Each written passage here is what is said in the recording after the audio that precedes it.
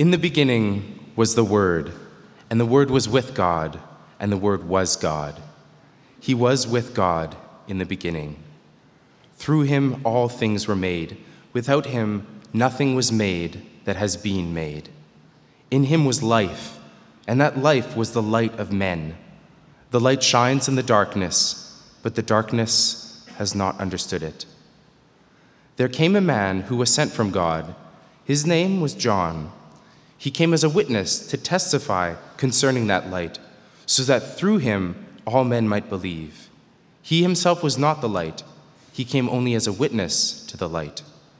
The true light that gives light to every man was coming into the world.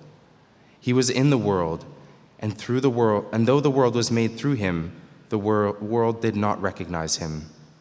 He came to that which was his own, but his own did not receive him. Yet to all who received him, to those who believed in his name, he gave the right to become children of God. Children born not of natural descent, nor of human decision or a husband's will, but born of God. The Word became flesh and made his dwelling among us. We have seen his glory, the glory of the one and only who came from the Father, full of grace and truth. Amen. We're beginning a short thematic series during the next 4 weeks, the Sundays of Advent, on the interconnection of light and darkness.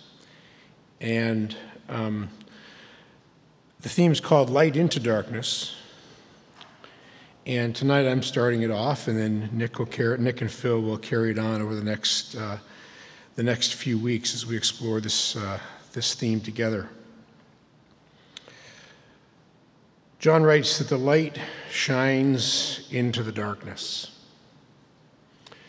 This first passage of John's Gospel is a beautiful, powerful, theologically imaginative way of talking about the coming of God's Messiah into the world. Matthew and Luke do something very, very different with this story. They recount the historical narrative of Jesus being born to Mary and the angels and the Magi and the rest of the story. But John, in his theological imagination, and we really are in John's Gospel in the presence of theological greatness, John talks about it in a different way. He talks about the Word, and he talks about light. He leaves space for us to think and reflect and imagine what God is doing in our midst. But he says the light shining into the darkness, but not the light as a philosophy of life, not the light as a kind of a grand mystical vision, not the light as an anonymous force for good or evil. Not a series of general principles, not a basic, universally accessible human experience.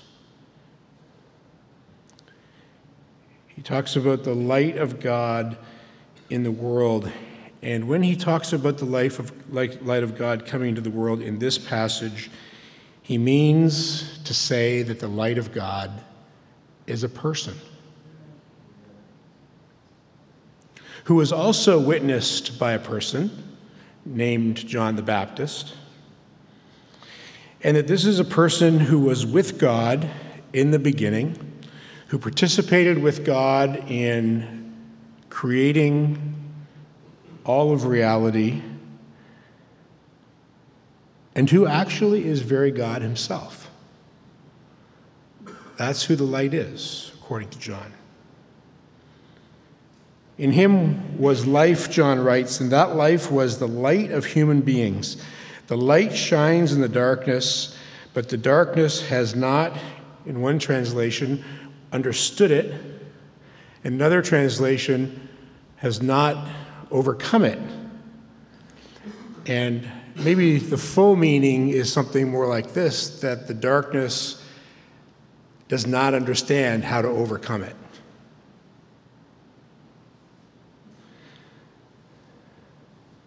This makes sense, this beginning, this description of the light coming into the world, actually makes sense of much of the rest of John's vision.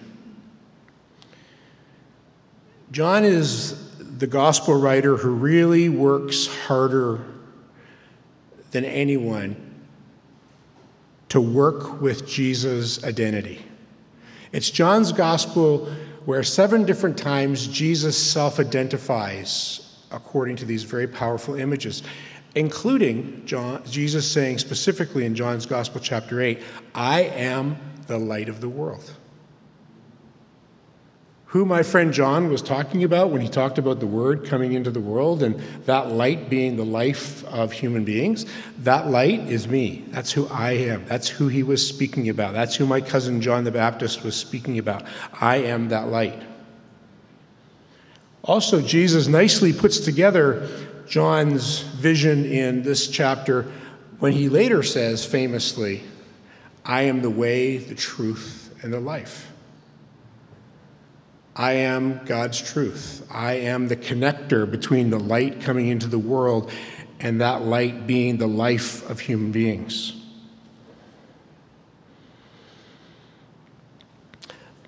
The light that we experience in Jesus Christ is the very life of God being revealed to us. And it's the life that we need as God creatures to be fully renewed and to find our way in the world and to find our way back to being who we were created to be. The darkness does not understand what it means to live God's life, God's way, in God's light. Why is the light pictured as a person in John's imagination? This actually starts very early in Scripture. Listen to Proverbs chapter 8 with a kind of an early personification of wisdom. This is what the Proverbs says, Proverbs chapter 8, starting with verse 22. The Lord created me, that is, created wisdom, at the beginning of his work. Ages ago I was set up at the first before the beginning of the earth. When there were no depths, I was brought forth. Before the mountains had been shaped, before the hills, I was brought forth. When he established the heavens, I was there. Then I was beside him like a master worker, and I was his delight, rejoicing before him always. You can hear in that John's saying, the Word is what it was through the Word, everything that was made. And the Proverbs, centuries before, writes, I was like a master worker. So you get that picture of the developing way of thinking about wisdom as a person, thinking about the key images of life and light as a person. This is what the great Canadian missioner Jean Vanier writes. Here is the heart, the center, the beginning, and the end of the gospel. The heart, the center, the beginning, and the end of history. God, the eternal God, creator of the heavens and of the earth, became like us, a vulnerable, mortal human being. He became a baby needing a mother, conceived in her flesh, nourished at her breast, needing her love and the presence of Joseph in order to grow and develop as a human being. He dwelt among us, which can be translated, he put up his tent among us. He became a pilgrim and a brother walking through the desert with us. He became part of history, revealing to us the way to God.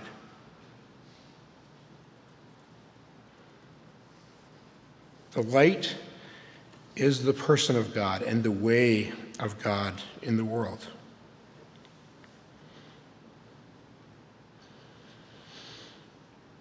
The movie Crash, a much heralded movie that came out several years ago, which explored relationships in the context of traffic accidents and traffic jams in the LA area. At the outset of the movie, one of the characters, Detective Graham Ward, reflects on the car collision that he, as an African American, and his partner, a Latino, had just had with yet another Korean American. And he makes this following claim. It's the sense of touch, he says. Any real city you walk, you brush past people. People bump into you. In LA, nobody touches you. We're always behind this glass and this metal. I think we miss that touch so much that we crash into each other just so that we can feel something.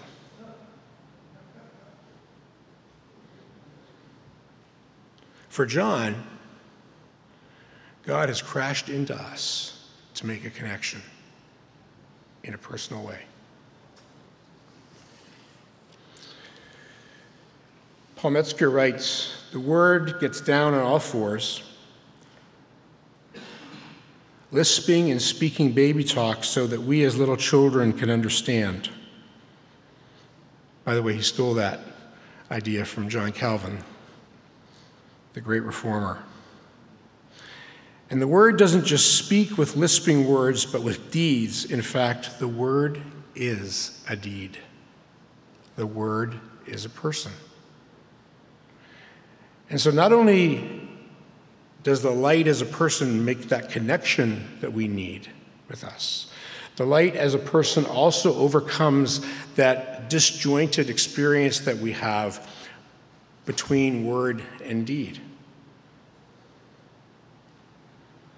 The Word, Metzger says, doesn't do drive-by evangelism, but instead the Word stops and stoops and stays with us, showing us that His love for us is not just talk.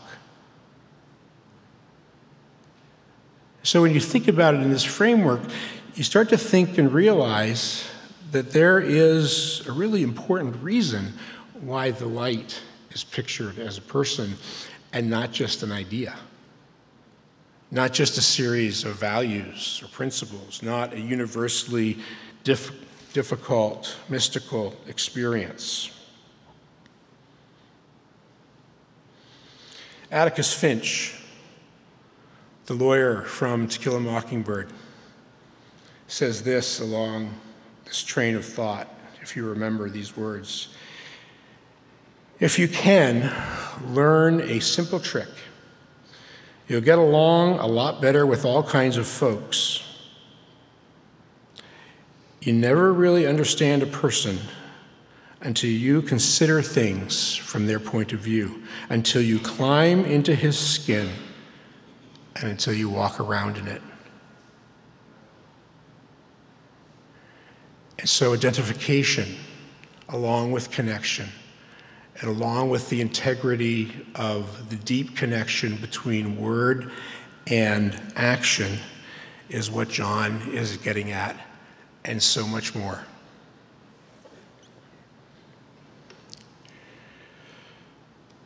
Some of you may remember or heard or don't know, and so I'll tell you about it.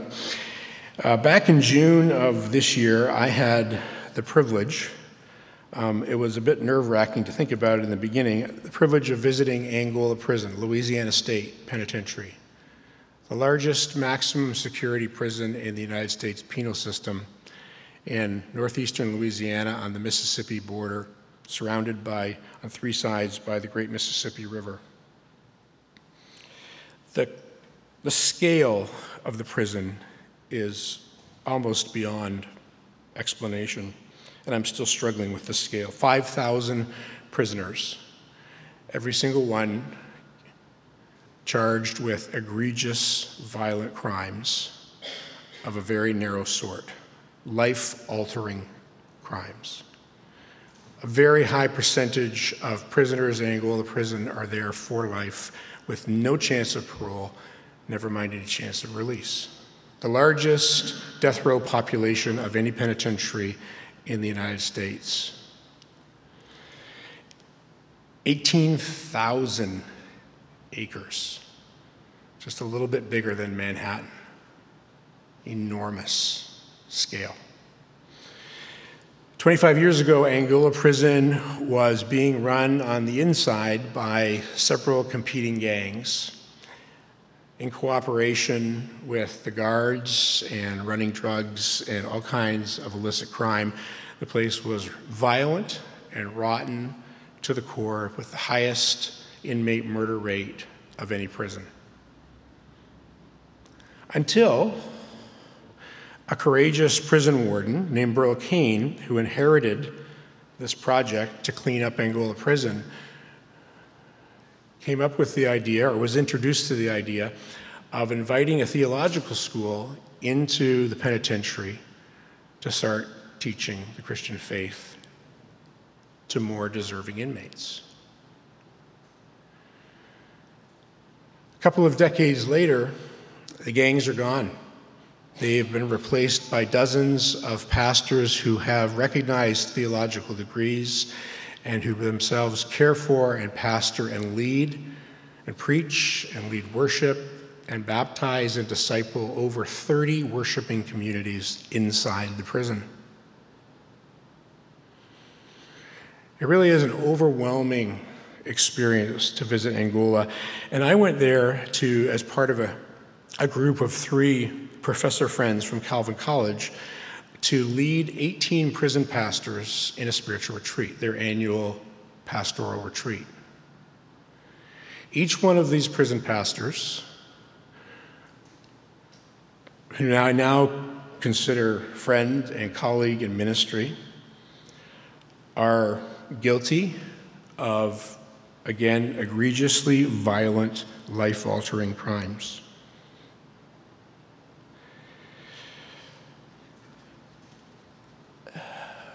It's hard for me to still, 6 months later, I remember after a day of being there, the chaplain,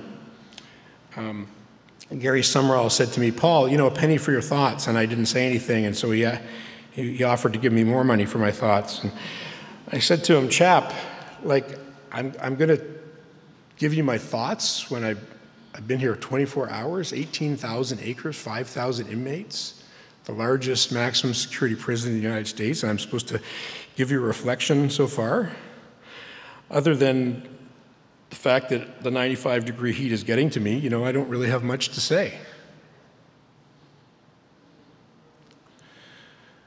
The story of transformation in Angola Prison is world-bending. It is off the charts, one of the most amazing stories I've ever heard of, witnessed, and now been a part of in my entire life. I don't expect to have many experiences that exceed this. Convicted murderers experiencing the transforming forgiveness of Jesus Christ, trained in the Christian story to be able then, for the rest of their lives, to find their calling as pastors for their fellow inmates. It's unbelievable. So many stories coming out of Angola when I was there, I just couldn't keep up with them. But one of my favorites was the story of a well-known American church leader visiting Angola prison. And maybe it was in a weak moment, but she asked one of the prison pastors in a quiet time together, she said, "Where do you find the hope to live here every day knowing that you're going to be living here for the rest of your life? Where do you find that hope?" The prison pastor, a well-trained theologian, seminary graduate, quickly responded, "Ma'am, we met hope. Hope is a person. Hope's name is Jesus." That's the kind of theology and spirituality and vision that is transforming this dark place of Angola prison to become a sign of the emergence of God's kingdom in our time.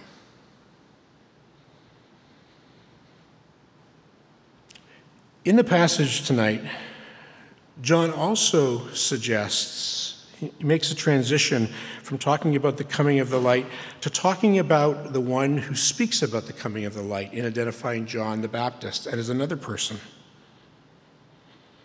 John isn't the light, he knows that, but he's been preparing all of his life to be a witness, to be a speaker, to be a representative, to be an ambassador, to be a prophet for the coming of the light. And John too connects light and life because he lives a radically different prophetic life in the way he eats and where he lives and how he speaks and what he expects of his audience. And so you get this sense that a person, the light, the word, creates other people who live in such a way so that the light shines through their lives to represent God. Remember that Jesus didn't only say in the New Testament, I am the light of the world. In the teaching of the Sermon on the Mount, he said to his disciples, you are the light of the world.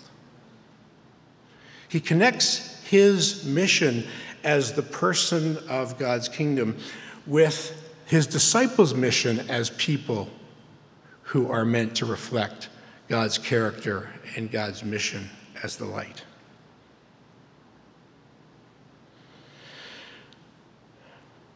I'm not making a hobby of this, but a couple of weeks ago I had an opportunity to visit one of the largest maximum security prisons in Western Michigan.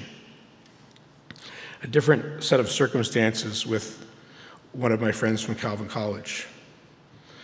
After a kind of extensive character check and all the rest of it that took a few days,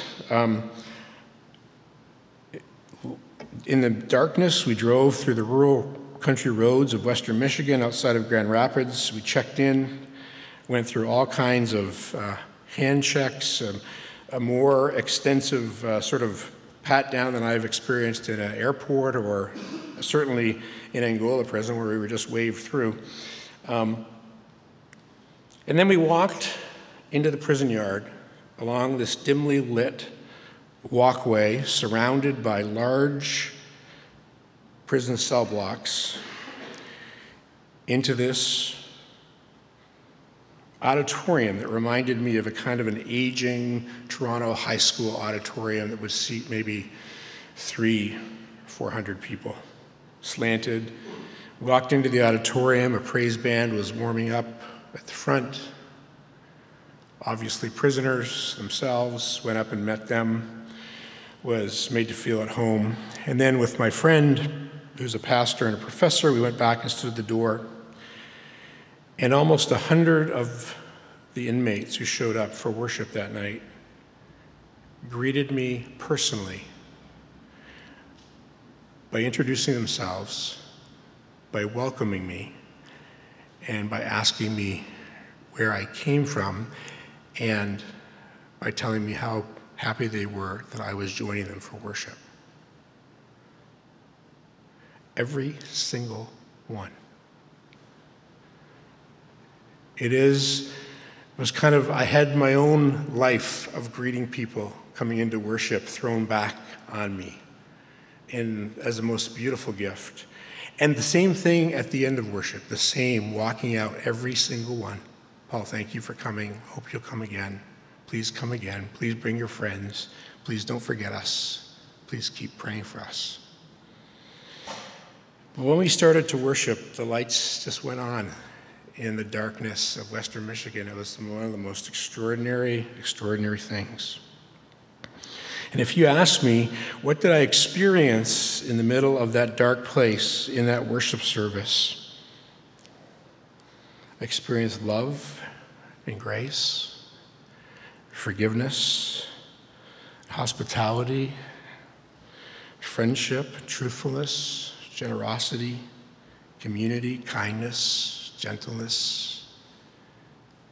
In these people, I saw the light shining brightly in the darkness.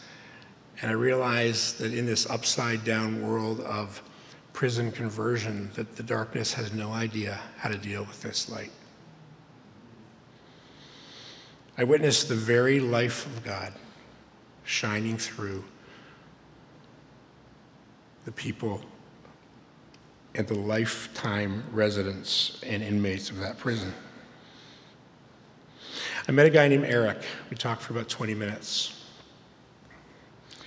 Eric, in 20 minutes, I figured out, was one of the most wonderful and brilliant people I've ever met in my life. As a teenager, Eric got a job at a Blockbuster Video. The manager of the video was a single mom who had small kids, and she kind of adopted Eric as a second mom and began to mentor him, not only manage him in his work, but mentor him in his personal life. And her children became brothers and sisters to him, and he began to mentor them as sort of the oldest, and just a lovely story of social connection, interaction. One night, Eric needed some money, and he, in the brokenness of humanity and the twistedness of the human heart, he broke in to the same Blockbuster Video where he was an employee in order to steal money. And the manager, his surrogate mother, happened to come back to the store in order to check in on something, and caught red-handed with his hands in the till and so afraid of getting charged with theft, he murdered her to cover up his crime. Several years later, through theological education and through a radical conversion,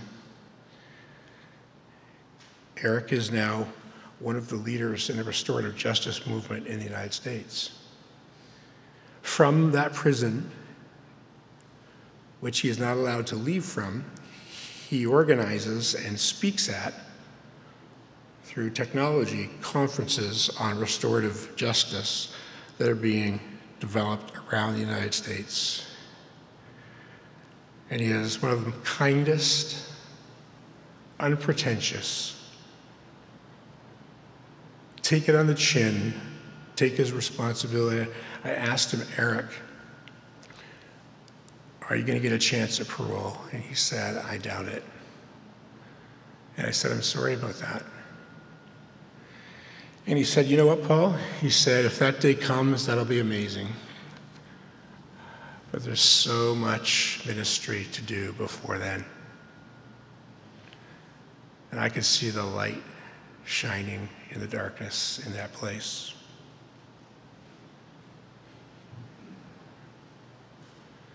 The stories of that prison in Angola prison about the egregious level of violence and life-ruining crime is very, very difficult for me to continue to deal with and process. But one thing I did think about is that these guys in prison are really taking the time to focus on getting to know Jesus.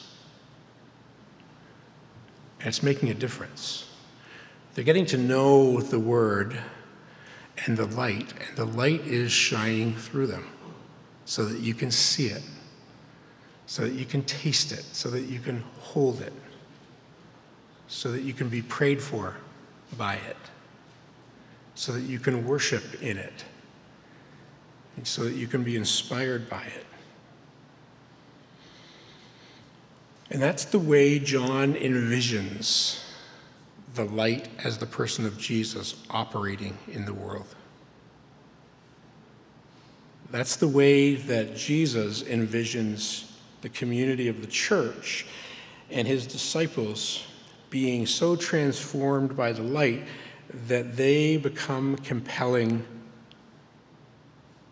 pictures of the light, messengers of the light, ambassadors of the light, the aroma of the light, so that everybody who comes in contact with them in prison or out of prison, in Angola, Louisiana, or in Toronto, Ontario,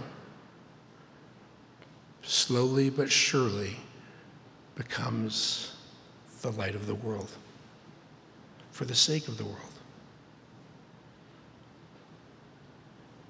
And the world is a broken and in many cases forsaken place. I invite you to take the season of Advent to renew and to refresh your relationship with Jesus, who is the Word of God and who is the light of God, who has come and who is coming again in order to shine the light and obliterate the darkness. He came to his own, but his own, for whatever reason, did not receive him. But to those people who received him, to them, he gave the life-transforming privilege of becoming the children of God. In the name of the Father, and the Son, and the Holy Spirit. Carol, do you have this little video up here? This is a little video. The guitar player is Thad, who's in the Catholic ministry at Angola prison, a lifetime convict in Angola for drug dealing. And Wayne, the big guy, is the guy who actually made the guitar and 300 other guitars like it over 15 years, who is a convicted felon of first-degree murder, both in for life, both beautiful, wonderful expressions of the light of Jesus Christ in that place. Just take a listen, and then we'll take up our offering. Good times and bad.